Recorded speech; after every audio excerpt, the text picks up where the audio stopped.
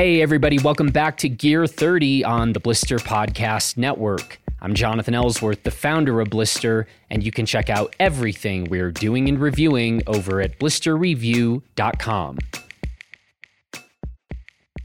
Today's episode is essentially part 2 of a conversation that we posted earlier this week over on our Blister Podcast channel.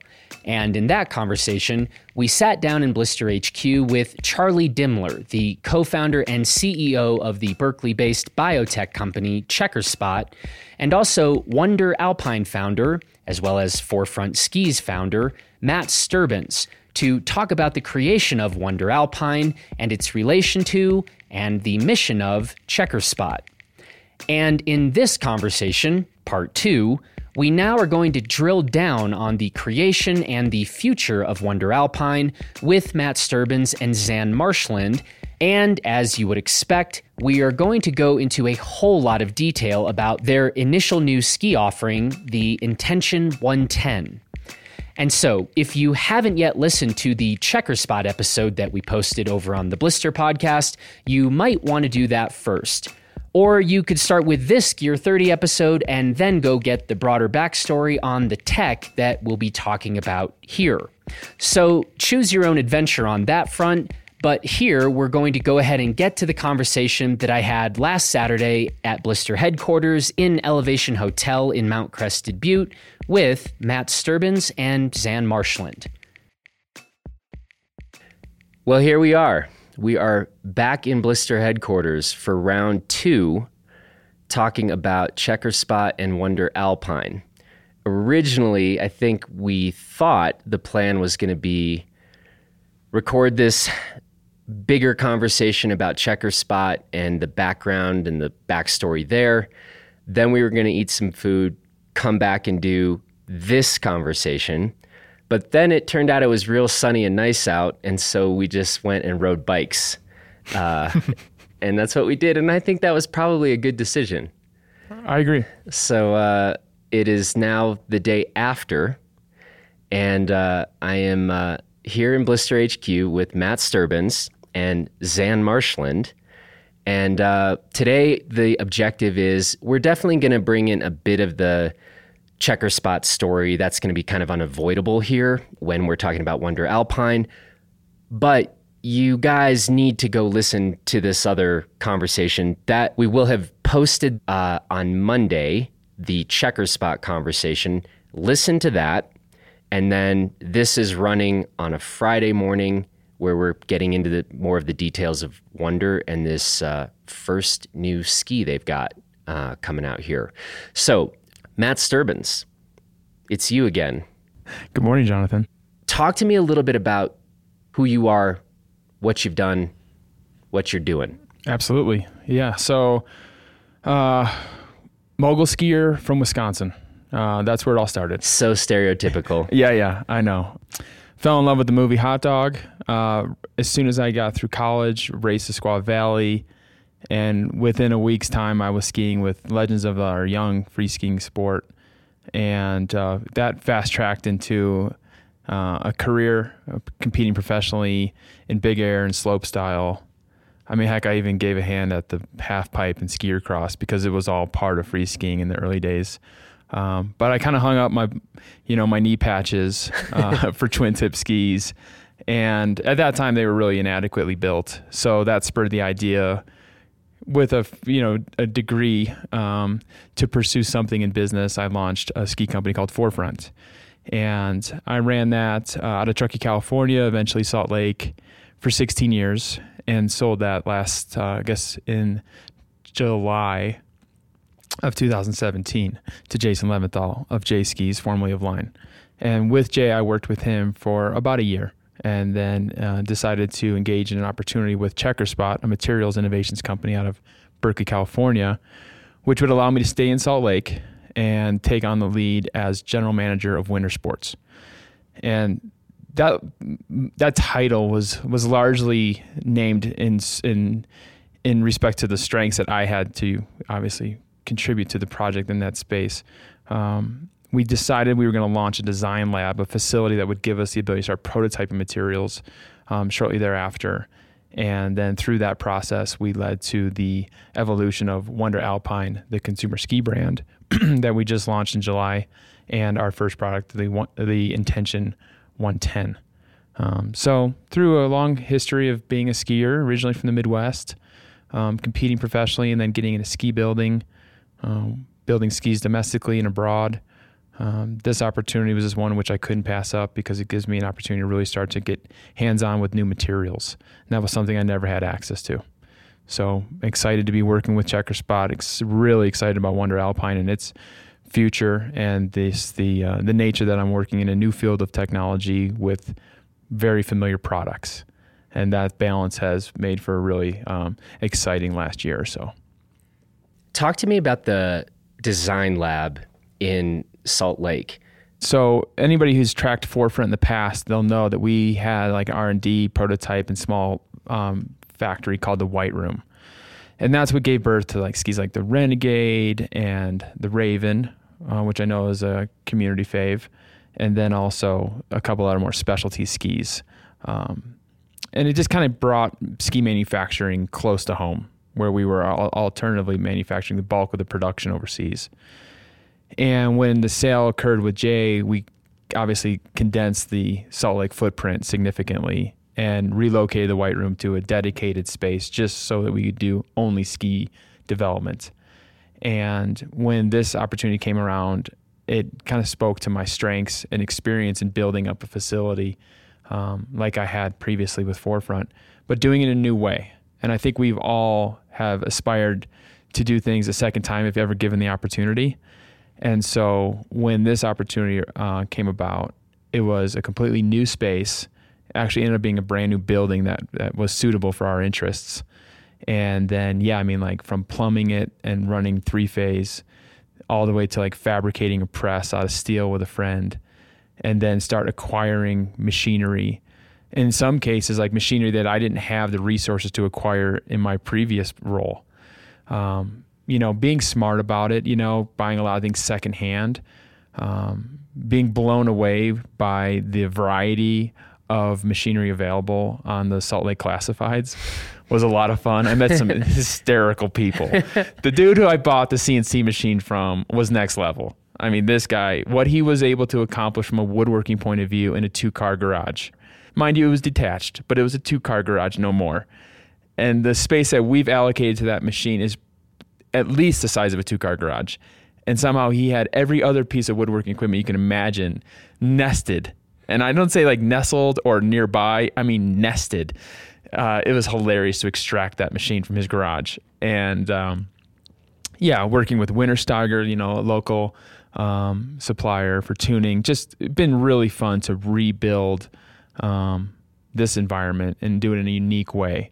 Leveraging whatever 16 years of ski building experience with Forefront, starting from ground zero, and already within 11 months, we're running skis through serial production.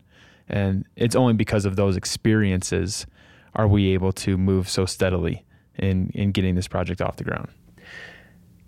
Zan Marshland. Jonathan Ellsworth. So you and I go back a ways. We do. Do you remember, when did we first meet? Like in person? No, email meet. Email meet. Email meet. I don't think that's a thing, but we'll just call it, email meet. People say like nice to e-meet you in emails. Yeah, I don't think do that's that. Weird terminology. Yeah. But so I believe you and I both met when I think I just cold emailed you probably around my sophomore year of college with interest in reviewing mountain bikes. Yep. So it all started there, I guess. So the way this normally goes is I get some email from some kid, and then I probably am just like, well, he's probably going to be pretty bad at this, so I'm not very interested. But of course, you were another of the legion of Colorado college folk. So I was able to ask like 30 other people at Blister, like, what do we think of this Zan? Is this guy an idiot? Does he know anything about bikes? And they all said very nice things. And so, I guess that's how it came on. You started doing some bike reviews for us. and then started doing more and more. And then the more I got to know you, I was like, this kid's actually pretty sharp. And eventually got to the point, what did you study? So I studied environmental science. Yep. While also mountain biking and backcountry skiing a ton. Yep. I think that's worth mentioning as part of my education at Colorado College. Yeah. And you competed at CC? Yeah, I was racing downhill. Yeah. Mountain bikes. Yep. Yeah. Let's just say of the group ride yesterday, I did not compete in DH. And Matt is also like a wildly accomplished like moto dude. So I took third on the podium for sure. Well, that was an especially fun ride for me because first we went on, Jonathan, your cool trail riding loop that dropped us down into the town of CB. And then we just pedaled up the actual mountain, and Matt and I ended up going down Captain Jack, which was one of the trails that I would typically race downhill on in college. So it was very nostalgic for me. Yeah. I talked Matt through, okay, yeah, this is the perfect line. You got to balance on this shelf right here and then just point it through. That's pretty cool. So yeah. Yeah. And I'm down to ride pretty technical stuff. I think the interface between moto and mountain bike that caught me off guard is that my historical mountain biking experience was platform pedals, riding the resort. I'm not clipped in. Using gravity to kind of feed my way. And similarly, obviously with moto, you don't clip yourself in. So there's always that eject button. And then we roll up over like this rock garden section, and I'm like, I'm not doing that. And it's primarily because I'm not doing that like fixed to that bike. Because if like I'm not familiar with how to get off while clipped in when like it's time to go ass end over tea kettle, So there's an art to it. Zan really impressed me with his confidence and just launched right through it. So that was really fun. I definitely took a happy second on the podium. Yeah. So furthering this story, so Zan actually still reviews bikes for us. But we got to the point where he was just doing really solid work. We liked what he was doing on these product reviews. And so I'm not sure that I'm over this yet, but, we actually extended an invitation to Zan to come on as our full-time bike editor. And he was like, oh my God, that's like a dream job. I'd love to do that. But and then he started telling me about this stupid company called Checker Spot that I'd never heard of. And he's like, man, there's just this interesting opportunity thing over here. And I think right now, like I might kick myself later, but I think right now I want to go, this lines up so well with what I studied in school and the environmental studies elements. And so I was pretty upset, but I was like, no, I get it. You go do your thing. So did I get that? I think that's roughly. I think you did really get that right. And yes, that was one of the hardest decisions to make. And you hit the nail on the head there. Essentially, I mean, speaking as somebody that's interested in bikes, backcountry skiing, speaking as an environmentalist who studied environmental science and someone with a huge interest in product development, this was this crazy once-in-a-lifetime opportunity to combine all of those things together in a way where we can actually design new bio-based materials with new performance characteristics. So there's that nerdy product development aspect of it. And oh, hey, this stuff happens to be bio-based. Doing all of that all at once, all that overlap of my interests, I don't know how you can really hit that in any other way. So yeah, it was cool. I was working with the CEO, and he was telling me that he was recruiting a recent graduate from Colorado with experience in backcountry skiing and mountain biking. And that was like part of my allure to like take this opportunity seriously, because I had realized that the bulk of the Checker Spot team until then were very science-based. A lot of people were coming from bioscience background, biotechnology background. And this was like a glimmer of light that like, oh, there's gonna be somebody I can like totally bro down with. Cause like I really like prided myself over surrounding, I was really proud of the team we constructed at Forefront over the years. And so I was really like curious about the team dynamic that would exist for us in going down this new pathway with Checker Spot. So like within like the first couple of weeks, I met Zan, and he had published a review, And he was like, oh, I just did a review on some mountain bike component. Check it out. And he sent me a link, and it was Blister Review. And I was like, whoa, I know Blister Review. Like, I was expecting like a Pink Bike thing or some other type of site that I don't track at all because I'm not into mountain biking that much. But it was like, oh, okay, I know these guys. I've spoken with them in the past about ski stuff. So it was cool to like discover that overlap early on. And, you know, I would say if there's anyone who I communicate with, I mean, on a day-to-day basis with Berkeley, it's with Zan. Yeah. And it's fun for me on my end. Like, so I live in Berkeley. Matt lives in Salt Lake running the design lab. So I end up being a bridge between a lot of what's going on in the lab and the development of these materials and really just what the general vibe is and how we're tracking with what we're doing on the large scale checker spot side. And then also working with Matt on the direction of Wunder Alpine. And then, yeah, it's fun also at the same time to bridge the gap between science and outdoor industry. Yeah. And we always go riding bikes together. Yeah, we do. No matter where. And yeah, I'm going to get my ass handed to me tomorrow on a road bike. So yeah, we're going to see how that break goes. him in on a roadie tomorrow. So pretty hyped on that. That was a pretty funny conversation, hearing about this upcoming ride. Anyway, you guys did a good job actually touching on what Wunder is, but let's go back and just clarify this for a second. So when people are like, so what is Wunder? Wunder is a brand owned by Checkerspot, the company. So we are the extension of the technology platform that is assembling the materials that are created from the molecular foundry at Checkerspot into a consumer product branded Wunder Alpine. So when you think of Wunder Alpine, just know that we have the Checkerspot technology behind us, and we have that infrastructure as part of our vertical integration. So when we're developing new materials, talking to different varying levels of technology, we're referencing the resources that are available to us in Berkeley to lead that innovation. And then we create that kind of physicality component of finding ways of introducing it in a whole life consumer product. I think the only thing that I'd add is just that Wunder Alpine is this way for us to animate the capabilities of Checkerspot's materials platform.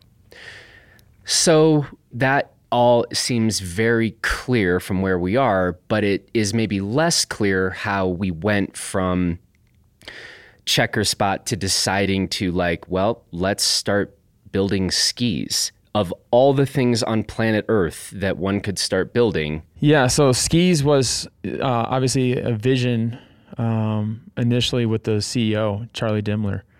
And I'll be honest with you, I tried to talk him off the cliff several times. Interesting. You know, I mean, he and I started talking several months before I even took the position with Checkerspot because I didn't share that vision. I had been in my my shoebox of materials for so long that I had kind of given up hope that there may be a way that we could introduce materials that are application specific.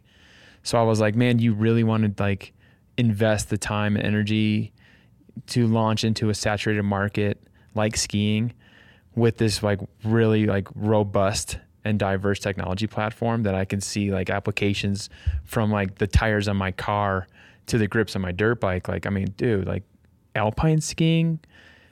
And in the same context, like I'm basically trying to talk him out of wanting to ever like hire me because I never even thought that was part of the search and discovery of the conversation. I think we were just initially meshing on vision.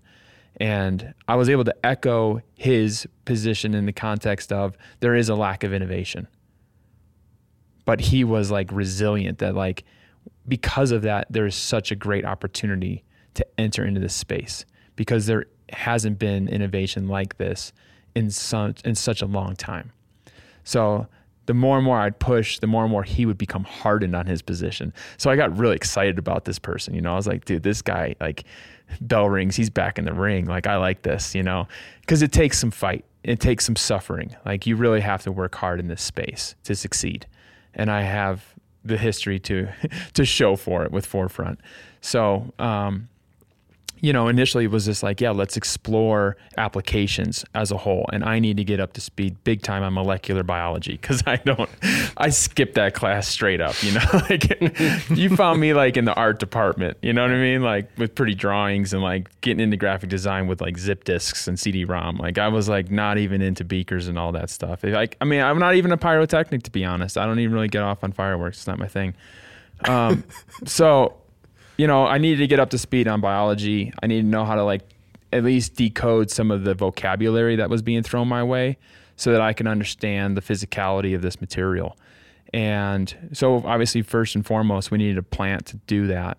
The scope of resource we have in Berkeley from molecular level to materials is fairly limited, right? I mean, we can get to an index finger size material, which we can test in a variety of different ways that are really insane and helpful, but it doesn't give us that perspective of like, oh, I could see this being a really valuable material in a ski, for example. So my goal was to like create that Jumbotron effect of like, all right, we're going to take this material and like build it like full size and start measuring it with like a sense of field testing, right? Because like we're only going to get so far with this data. And it became like this quick segue where we're taking materials that are really small specimen size coupons to a full life animated product and testing it in field. And through that process of learning about materials, we started to kind of look at ways that we would seek to commercialize the sale of this material for companies that were seeking solutions in spaces that we were seeing the application set for. And that process eventually led to the conclusion that, there's enough curiosity around this technology platform that needs to be further validated for others to understand that the easiest way to like get these materials vetted is to create a product that we could show in proof of concept that these materials do matter and they're viable for this application. So prototyping skis, testing skis, eventually branding the ski Wunder Alpine and launching in July. And at present, you guys made an interesting decision with ski number 1 called the Intention 110. Talk to me a little bit about how you guys are positioning this ski or who this ski is for. I would say that it's a playful, balanced, and intuitive backcountry ski. And we position it for people that want to get out all day and tackle big descents, all earned under their own power. And that's a pretty interesting thing. I mean, honestly, if, you came to me and were like, hey, let's start a new ski brand and we're going to have one ski, I probably would have been like, okay, well then we should definitely go like inbound ski or 50-50. Talk to me a little bit about that. Sure. I mean, as a avid backcountry skier myself, living in Salt Lake City, we have the luxury of incorporating backcountry skiing into like a daily routine, right? So most early mornings, you can anticipate 50 to 100 backcountry skiers at trailheads up the Big and Little Cottonwood Canyons. And there you identify like with a small group of peers that are seeking similar objectives as your own, right? You see a wide variety of the backcountry ski demographic in those moments. And I've always prided myself on, we're all going to use the same trail up, but I'm not worried about where you're going to come down. And partly by nature is that like your equipment straight up can't provide you with the confidence to ski the terrain that we're seeking to ski down.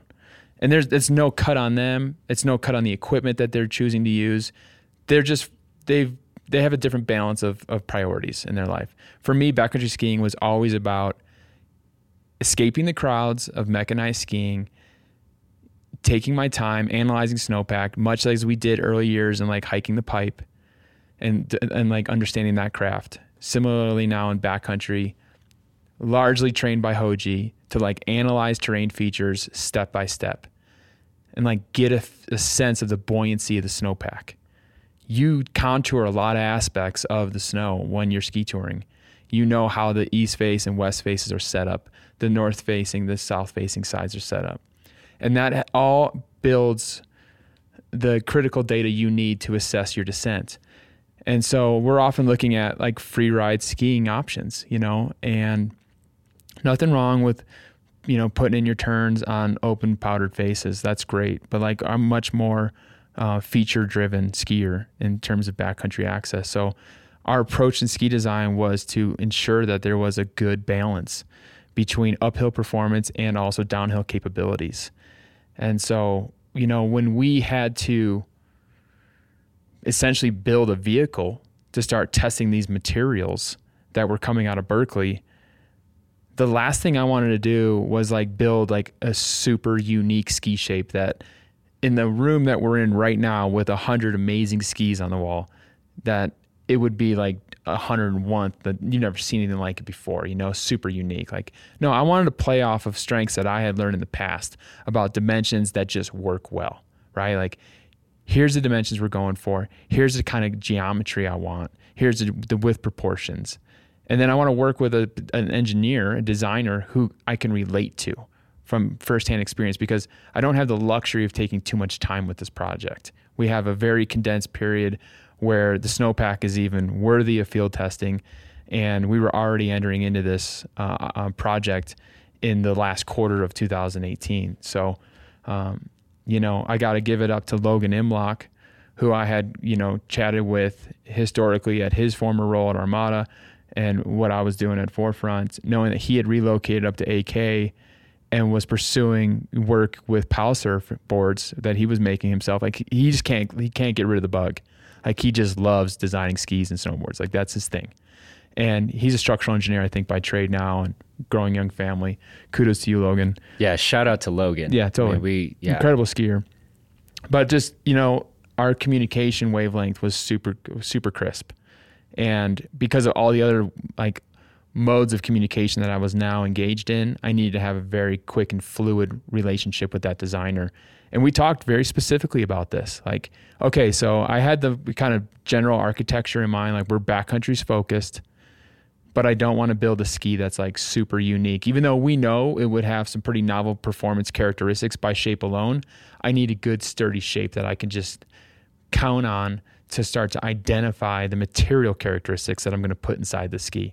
So give me like, let's work together on creating a really proven, versatile and balanced ski shape so that we can really start to get the feel that we are seeking in these material applications.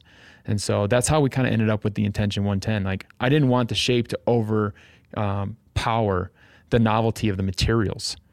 So I know, for the last 40 hours, you've been badgering me. I'm about to do it again, so like, go ahead. Like, why didn't you just make another type of Raven? And I'm like, well, that's Hoji's jam, first and foremost. And mad respect to Eric as a ski designer.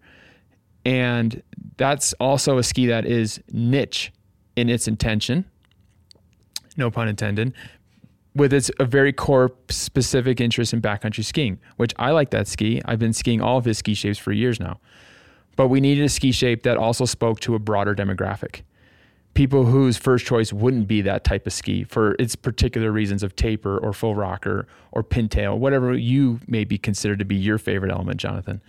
I have my favorite aspects of Eric Ski Designs, as maybe you have as well. And so the ski project that I had just gotten done working on was the MSP 107. And with my name associated with that, and a hit list of objectives that season, I found myself knee deep in Japan Powder, loving that ski. And I was like, I haven't skied powder on a non-Hoji model ski in recent years. And I had a lot of fun with it. And in the same breath, like, we were out, skiing whatever in Niseko and like skiing resorts and then skiing side country and then hiking Mount Yote and like doing all these things. And I was like kind of impressed with the versatility. And I was also a little bit caught off guard by like how fun it was to just ski in a different shape. So I think it also was there to like appease my amusement to see how different ski shapes, while we may not classify them as specific tools, how versatile and performance oriented they can be. And so that's kind of what led my conversation with Logan. That's ultimately what's evolved into the Intention 110 and the materials in which we have been obviously crafting to integrate into that application.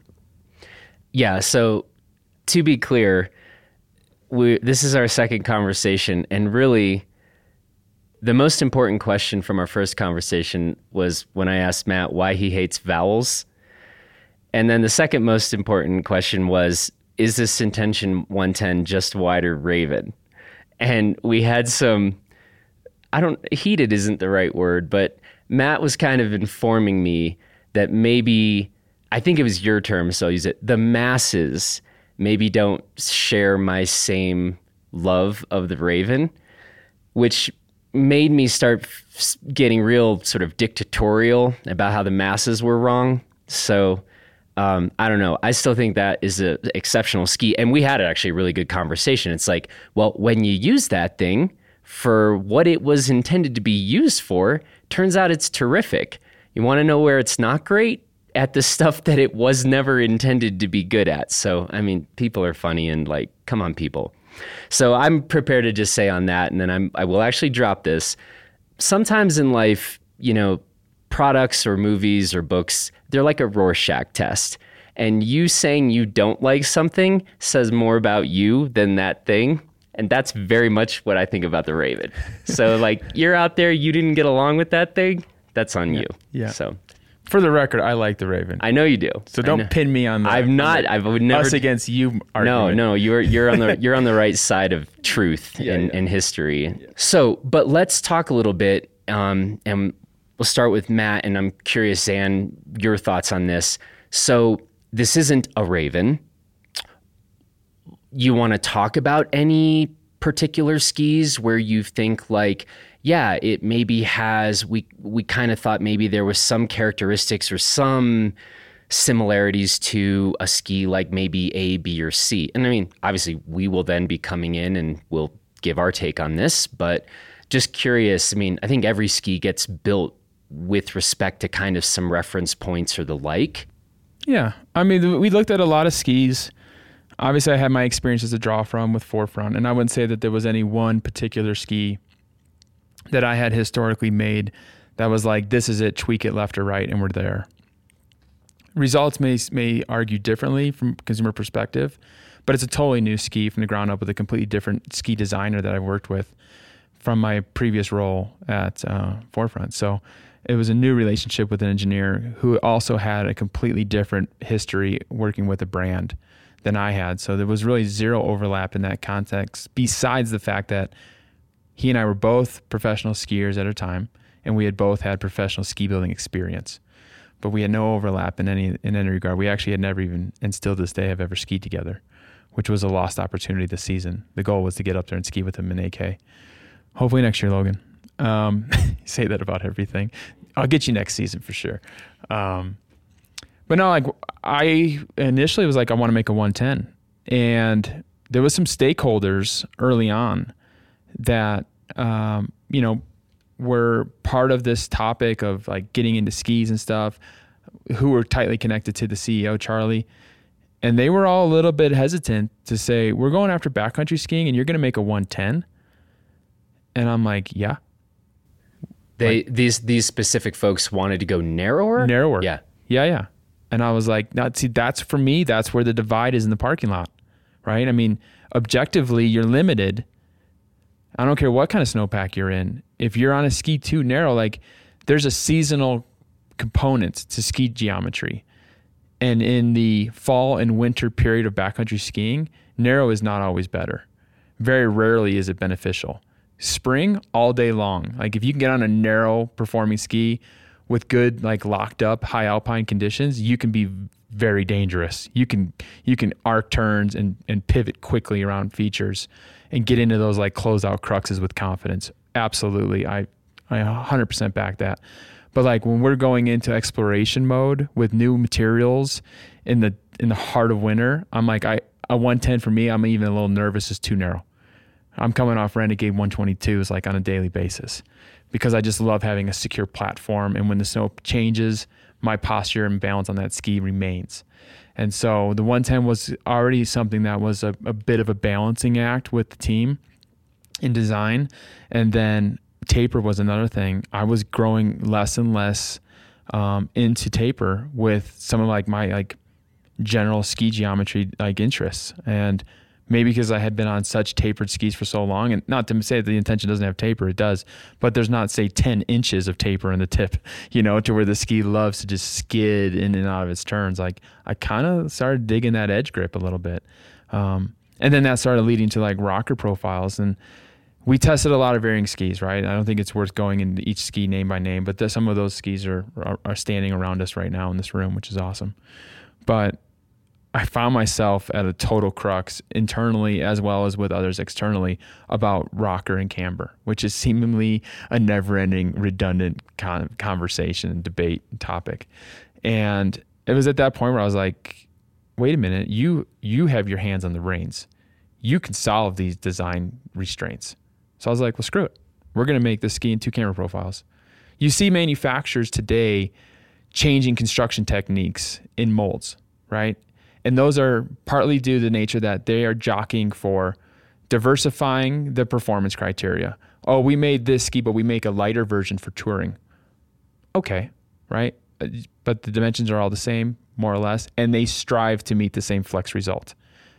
Ultimately, they're also seeking to achieve a wider variety in price points, which are very retail driven. So we can have this construction and it's cheaper than that construction, but that construction lends itself to be more for this type of skiing, and that type of skier is willing to pay more for their skis. And I'm like, that's all nonsense to me, because a ski shape is designed to do one thing and one thing like particularly well. And so what affected my opinion on rocker versus camber is geography, right? And in my most recent years working with Jay and the team back in Burlington with Forefront, I started to understand and develop a greater appreciation for East Coast skiers. And that while they are just as equally enthusiastic and active in backcountry skiing, their snowpack is vastly different than what we have in the Wasatch, which is considerably different than the Pacific Northwest and interior BC for that matter. So geography has a huge impact on the way the ski's sole interacts with the ski surface. And there's certain stakeholders who I interacted with in the vetting and testing and prototyping of the Intention 110 up north, who are like, I haven't skied on a camber ski in years. And they ski every day. They're backcountry skiers, and I wouldn't say they're necessarily product design type people. They don't necessarily articulate feedbacks necessarily super well, but they can tell you what they like and don't like about how a ski compares to their favorite ski. And the bulk of favorites that I had come across in those types of geography areas, or in that scope of geography, was full rocker. And I share that sentiment. But I know that there's also that backcountry skier who needs that bite of camber when they're skiing just a little bit of fluff on hardpack. And that boot top pow experience can be way better with a bit of bite of camber.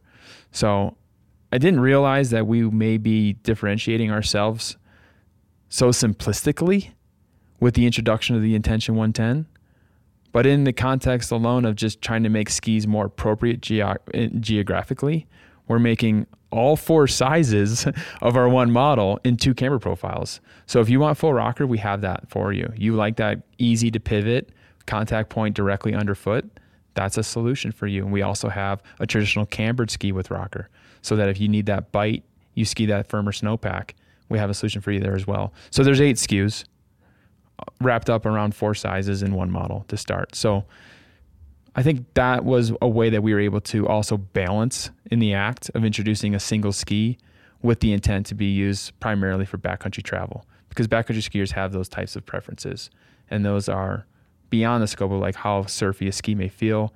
It's where they like build confidence in their skis. And that's a big part of the relationship between the skier and their backcountry equipment, is just establishing that basic confidence in the gear that they rely on. What are the lengths?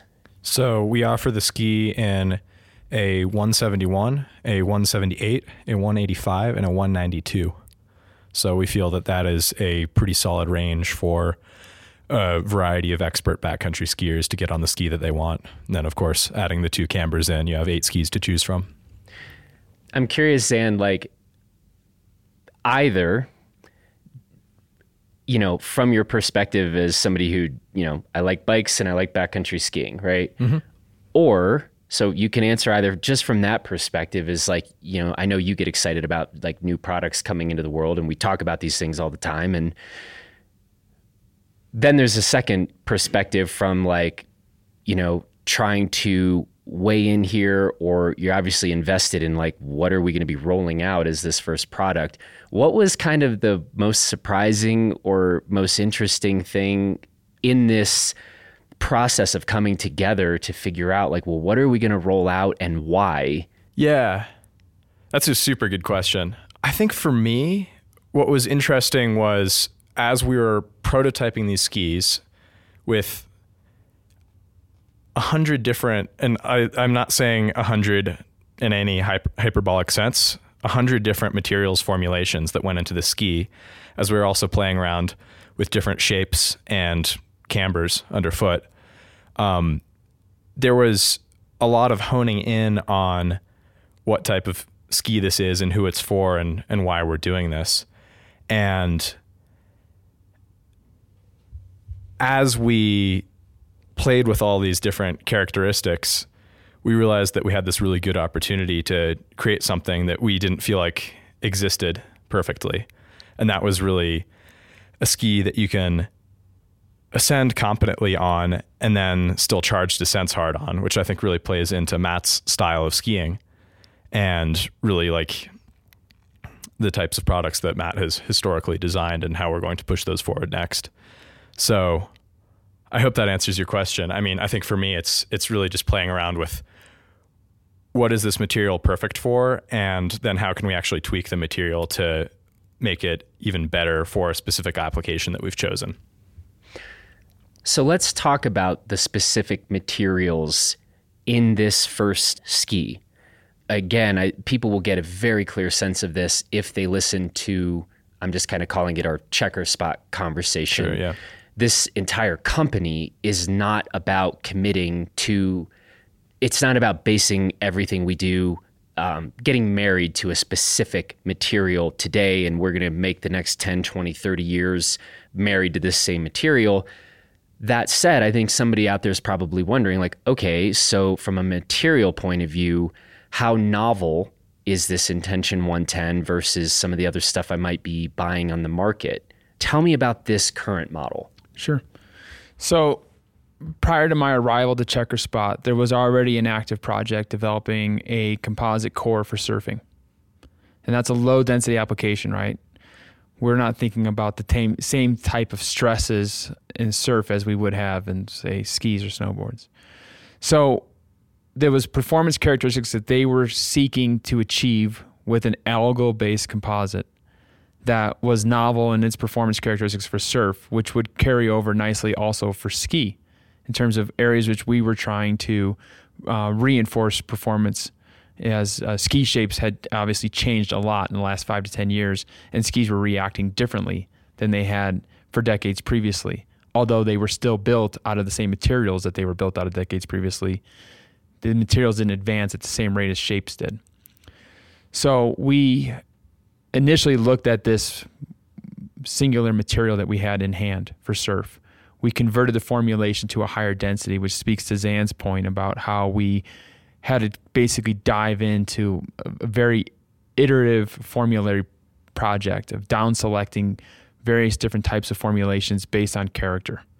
That was a totally new experience for me, making these little coupons, first identifying the composite itself, and then identifying the materials which we would use to align with it in form of complement.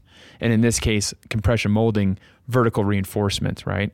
So the end goal was to utilize this pre-existing composite that was initially designed for surf and still continues to build and be developed for integration with surf, but now also in a different formulary composition for ski and integrating that into the ski core. And that's where we come out with the introduction of the algal composite core. And in this context, like we're using a cellular composite derived from algae oil in complement to other fibrous materials, in this case, aspen and paulownia. And so we're able to achieve superior bulk to strength by a result of having control over this composite in comparison to the different woods we're using, as well as we're getting a unique performance feel because of its cellular makeup. If you think about like vibration in context of science, that's frequency. ways in which we can insulate frequency is by creating barriers of pathways for that frequency to travel through material. Fibrous materials, anybody who has smacked a 2x4 on the end of a table has felt the vibration, or hit a baseball at the end of the bat. You know what I'm talking about. And so a cellular material is very insulating to that component. So it's a really unique balance of two materials with similar density and compression capabilities in terms of like strength, but we're getting a lot of performance from the smoothness and characteristics of that cellular reaction to the frequencies entered into the ski, as well as we're getting that kind of light weighting benefit because we're not dealing with the density of that of like a hardwood, like an aspen, for example. But they work together in balance. And that was like the first like go-to product application. And so now, like, I guess, so within 4 months or whatever, I got that prototype off the ground. I as in we, the royal. Right. I think that's a Big Lebowski thing. Yeah. I use it all the time. Yeah. There's a huge team behind me. And I could spend the rest of the time just introducing each of them. But so we got this ski off the ground, and then it became a project to then like use the physicality of that ski first and foremost to teach the technology team about all the different materials that go into a ski. Because now we have one to show. We have diagrams, and like everybody basically came to ski school in Salt Lake City, and we set up a projector, and we got catering, and we had a team of like 13 scientists sit down and go through a crash course of Ski 101. And in that process, we identified all the varying different materials that go into a ski's construct. What's the primary function of each of those materials? How are those materials derived? And where is it that our current technology platform aids well in solving?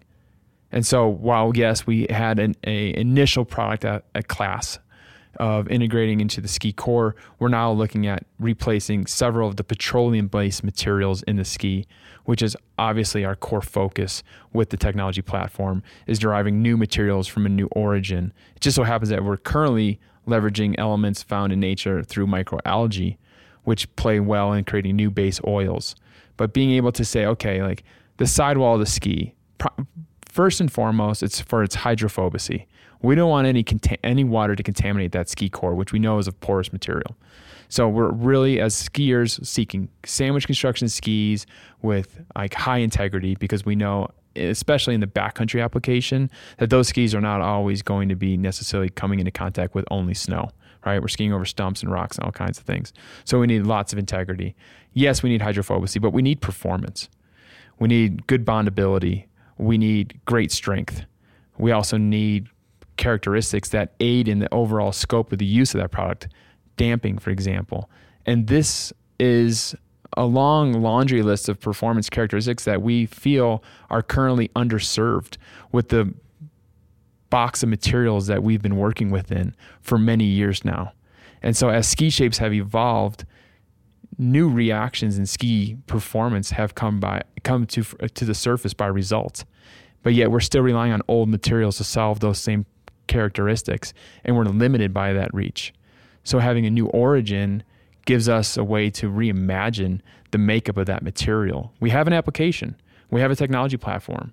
What are our goals? What are we targeting from a performance point of view? Can we improve upon? And let's get that integrated in. So as you mentioned in setting up this conversation, the ski very much is like a vehicle of exploration. It's the tip of our spear, and all the future technologies will follow in the foil, where we're looking at replacing certain petroleum-based materials, not just so that we can swap in more algal construct and say, our ski is now comprised of 40% algal. Like, we want to say that, but we want to say that with a performance-leading reputation. That like every time we introduce a new material, first and foremost, it's performance-centric. If it's not going to improve the performance, it's probably not a viable project for us to explore. And then as we explore these various different pathways, these materials become suitable for other complementary industrial applications. But we need a ski to prove it first. We need a facility to work within the confines of that material in whole form, so we can learn about how unique its performance characteristics may be. And if we need to tweak it, we have integrated in the vertical supply chain with CheckerSpot the capabilities of going back to the molecular level and reformulating that material to tweak the performance characteristics, build prototypes, get on snow.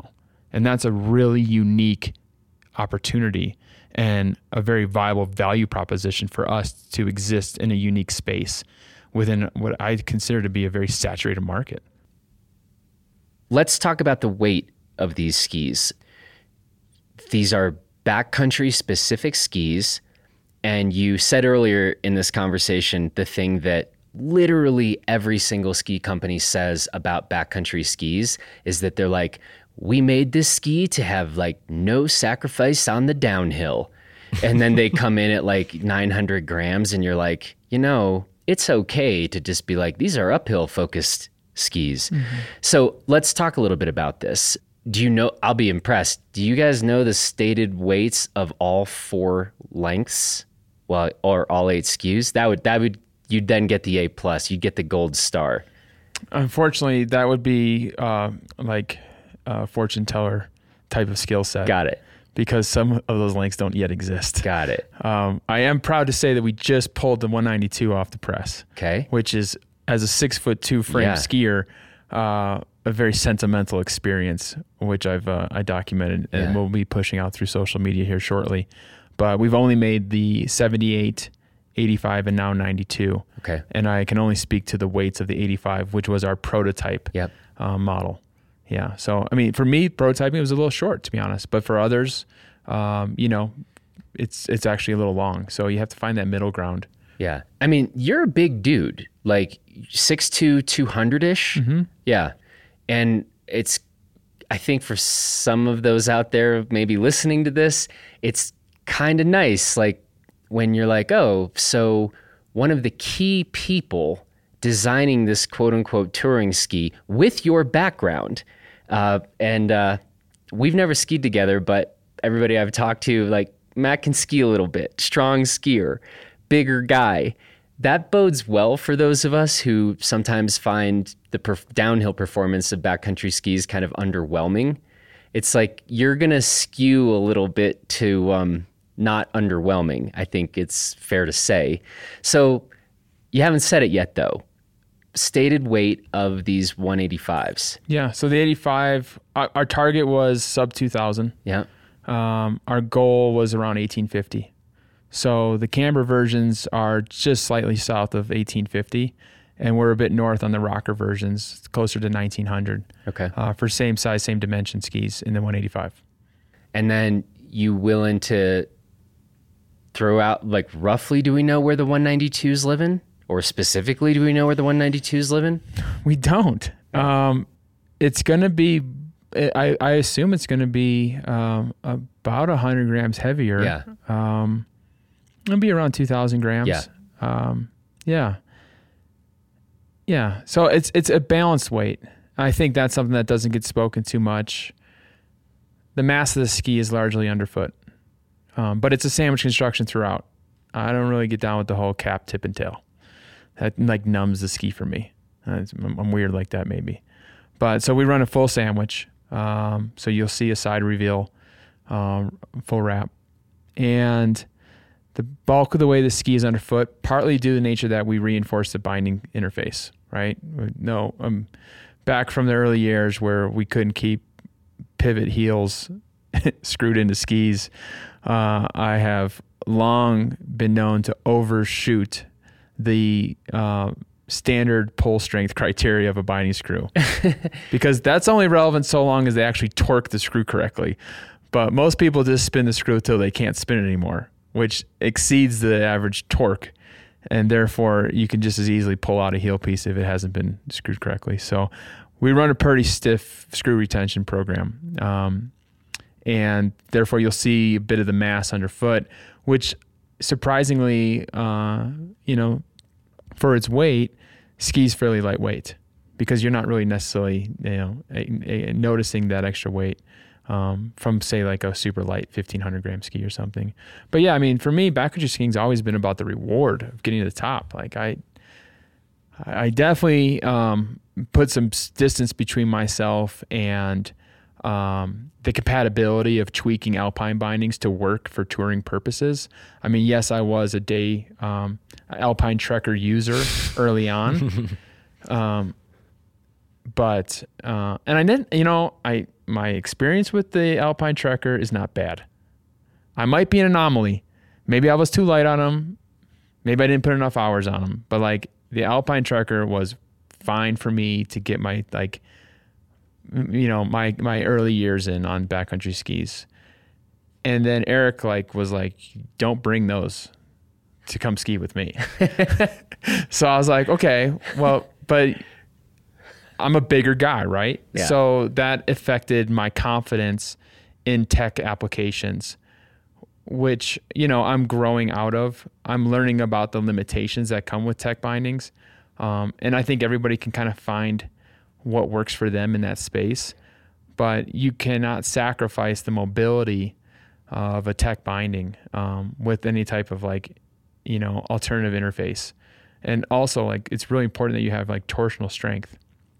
So of the binding itself, so that when you're side hilling on edge, on firm snow, which is typically aspects you don't want to slide out on, that you are square with the edge of the binding in your boot. And that tech binding interface is what really makes that connection secure.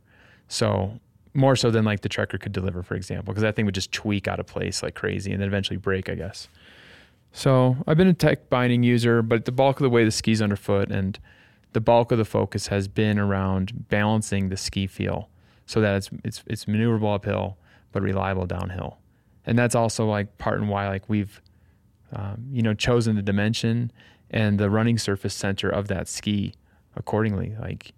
A lot of backcountry skis, even in this room, in my opinion, they located the waist of the ski way too far rearward. And so you have this massive shovel, which I guess bodes well for ski racers who are used to loading the tip of their ski to engage their turns. But backcountry skiing, I think you can be a little more dangerous with a more centered neutral position. And you can get away with bigger skis on the up track with a more centered mount because you're not having to circumnavigate 80% of the ski's running surface in front of you on a kick turn, and you're kicking tail clips off by result because you're just so wonky out there. So, I don't know exactly where the 92 will land in terms of weight, but I know it's going to be in target. So what is the specific mount point of these skis? How far back are we living? How far forward? Sure. So on the 185, we're 7 back. Okay. Yeah. So, and the 7 centimeters back is from true center, right, of a 185, which would be typically 92.5.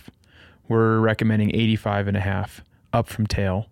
And that's 1 centimeter ahead of the ski's narrowest point at the waist geometry. So there's a little room to move, we had a stakeholder mount it at waist because they liked a little more forward feel. And we have long debated, what is appropriate in terms of suggested mounting positions of a ski. And I'm of the school of thought that we have one position that we recommend.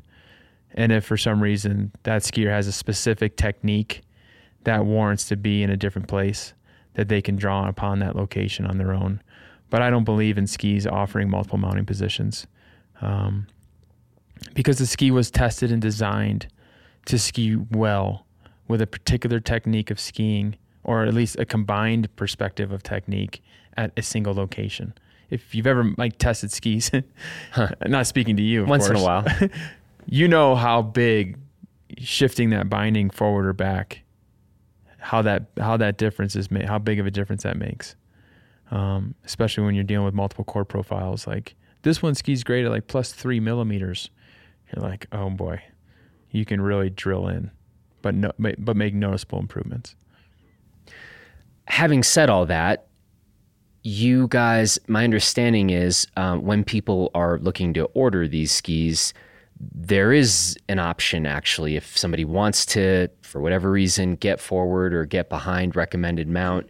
You guys are doing some in-house mounting, is that right? Right. Well, so I guess to take a little bit of a step back here, our holistic intent here with the entire sales process of Wunder Alpine products is to reduce the amount of inconvenience and reduce the amount of time that it takes from somebody to click order and then get those skis on snow.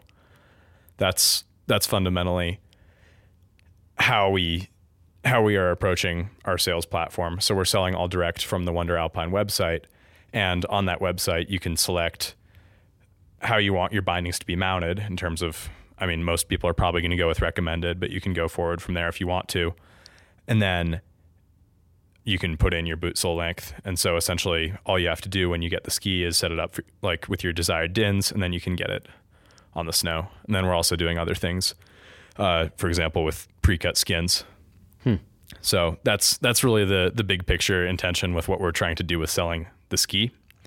And yeah, we intend to give as much customization to the consumer as possible, even though we're selling through an online interface. What do these skis cost? They're $800. $800. Mm-hmm. I imagine there were probably some conversations about price points, right? I mean, normally when we're introducing new materials and all this talk about some pretty hefty R&D behind this and the like, I mean, I bet somebody who's listened for, this long into the conversation has probably been like, are these things going to cost like $2,000? So 800, I mean, that's, I'd say, extremely competitive in terms of the cost of a brand new pair of skis. Absolutely. And early on when I joined Checkerspot, there was a ski project prospectus that was created with existing team members who were not experts in this space. And they had initially targeted a price point that was super high. And I was just like, I can't morally get behind that. And they were like, dude, it's all you. Like, whatever you think makes sense is what we're going to do here. Because they saw, like, how are we going to amortize all the cost of development, technology, and all this stuff. And I was like, well, that's not the consumer's problem. Yep. What we're here to do is create a solution for materials that we feel have kind of plateaued in terms of performance characteristic. And what we learn from the research of this application is going to pave the way for future industrial applications that we can make back costs associated with the per unit price per pair. So certain strategies that I've introduced and built on since that prospectus was originally created was a direct-to-consumer model, because that gives us the ultimate buoyancy in terms of managing our costs and also delivering a price point that is, I think, fair to the consumer, right? They shouldn't be penalized because you're trying to maintain a certain profit threshold internally, that now all of a sudden the skis are $1,200 or $1,500. And I don't feel like our target demographic aligns necessarily with really high price skis, right? I would hope that like they're driving modest automobiles, carpooling, wearing their outerwear for multiple seasons, wearing boots for multiple seasons, to the extent of like re-gluing their skins, right? These are not customers who a brand should be expecting to also pay $1,300 a year for new skis. Maybe they will, especially if you eliminate all the mechanized skiing, which ties up a lot of cost, knowing that the actual act of skiing is relatively free, right? With the exception of transportation to get there. But we want to create a very like intimate relationship with the consumer, and with the consumers grow this brand and solve some of these problems that exist with new materials and launch this technology platform. And so $800 is a price point where I felt that's a strikeable price that a consumer who we're targeting for backcountry specific applications, seeking out new technology, should be comfortable paying. I know I am in that space, and I pay that kind of price point range for a lot of other products outside of skiing, of which I'm just a pure consumer of, cycling, motocross, stuff like that. So we know we deliver good value, but we don't want to like make it hurt for skiers to join us on this path. And so D2C gives us that like flexibility. It gives us that engagement with the consumer. It also gives us the ability to customize, right? I mean, we can mount those bindings for the skier up front so that they don't have to run around town trying to find a jig for whatever binding it was that they chose. I mean, what is there, 100 pairs of skis in this room? And there's 20 different bindings, 30 different bindings. That's 20 different jigs.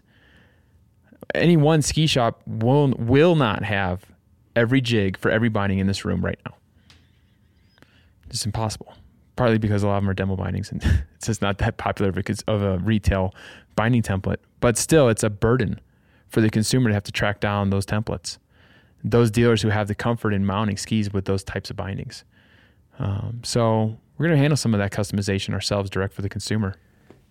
So which particular bindings, if I'm going to the Wunder Alpine website, I want to buy a 185, what binding options am I going to see there? Sure. We've aligned ourselves with Marker. It's a proven, really well-respected, independent binding maker that really, I think, offers the type of product line that complements our skis well. You know, Kingpin's Alpinist, from a tech point of view, are two really popular bindings and, you know, speak to the type of performance characteristics that we're seeking our skis to be capable of. So, I mean, we might grow that binding platform in future years. We don't want to overcomplicate it with a ton of SKUs. But we also want to make sure like people who are deferring to us in terms of how should I accessorize my kit. I mean, we want to help eliminate some of those questions for the consumer. And just to be clear, it's what you're not saying is you should only mount an Intention 110 with a Kingpin or Alpinist. But if somebody wants to get that binding from you guys mounted wherever they want, you can handle all of that in-house. But are there any weird restrictions on what bindings you can put on this ski given mount plates or anything like that? No. Okay. And the only thing that I am limited of in the current scope of knowledge is what's an appropriate placement for a telemark binding to be mounted. Because I know that there's like pin lines and telemark skiers have preferences. And I developed an understanding for that application historically with Forefront over the years with various different skis that telemark skiers enjoyed. But as far as like a tele skier right now, we didn't test these skis with tele bindings. And therefore we don't have like a really solid recommendation for how to accommodate that request. So for those telemark listeners out there, I need you as early adopters to Wunder Alpine to get on some and then hit me back with some feedback so I can offer that insight for future tele skiers out there. And you guys are taking orders now. When would people be getting these skis, or when would you be shipping skis out? What's that timeline looking like? Sure. So we launched the site July 8th. We had already started building skis by then, and we're building skis every day, adding new skis to inventory. We've published a delivery date of October 15th, and that aligns well with some of the accessory brands. Obviously, we were a little late in engaging those companies with accessory products that we intend to sell with our skis. We are custom making a ski pole, but just working out of the on-hand inventories that were already pre-booked for Marker in the U.S. in terms of available inventory, and various other companies like Dakine. We're shipping all of our skis in a reusable Dakine bag to cut down on single-use packaging materials. And so, I kind of had to hit them up and say, hey, like I need a few hundred pairs, I need a few hundred ski bags. Mm-hmm. And they're like, okay, like that would have been good to know like back in February. I'm like, well, in February, I didn't know we were going to do this. I was drinking beers with you at Denver at the trade show, tripping out on Grateful Dead stuff. So, we kind of put it out there as October 15th, and most of the orders that have come through, which have been coming in steadily since we launched, which is awesome, have added bindings and skins. Like we're doing Black Diamond skins, and like I guess that order's ready to be picked up now. I just got notification, so we'll beat the delivery deadline based on the size. We haven't made any 71s yet, so that's still up to come. But we're adding inventory in various different lengths, and so, we want to get skis in skiers' hands well before the snow flies. I think that's primarily the main focus. So let's talk about the future. How are you guys thinking about where this goes? We're definitely planning on expanding the ski lineup. That being said, we're not aiming to be the type of brand that has 20 different ski models ranging from park to on piste. That's not who we are. But that said, we do want to expand our backcountry offerings and offer stuff that's narrower and wider, and especially respective to seasonality and geography, knowing that there are going to be people in different niches of the backcountry world that are going to be interested in this stuff. And then from there, we're definitely talking about split boards. We definitely don't want to leave those backcountry users out of this. And we've actually already gotten a lot of interest from our split boarding friends about that. So it feels like the right thing to do.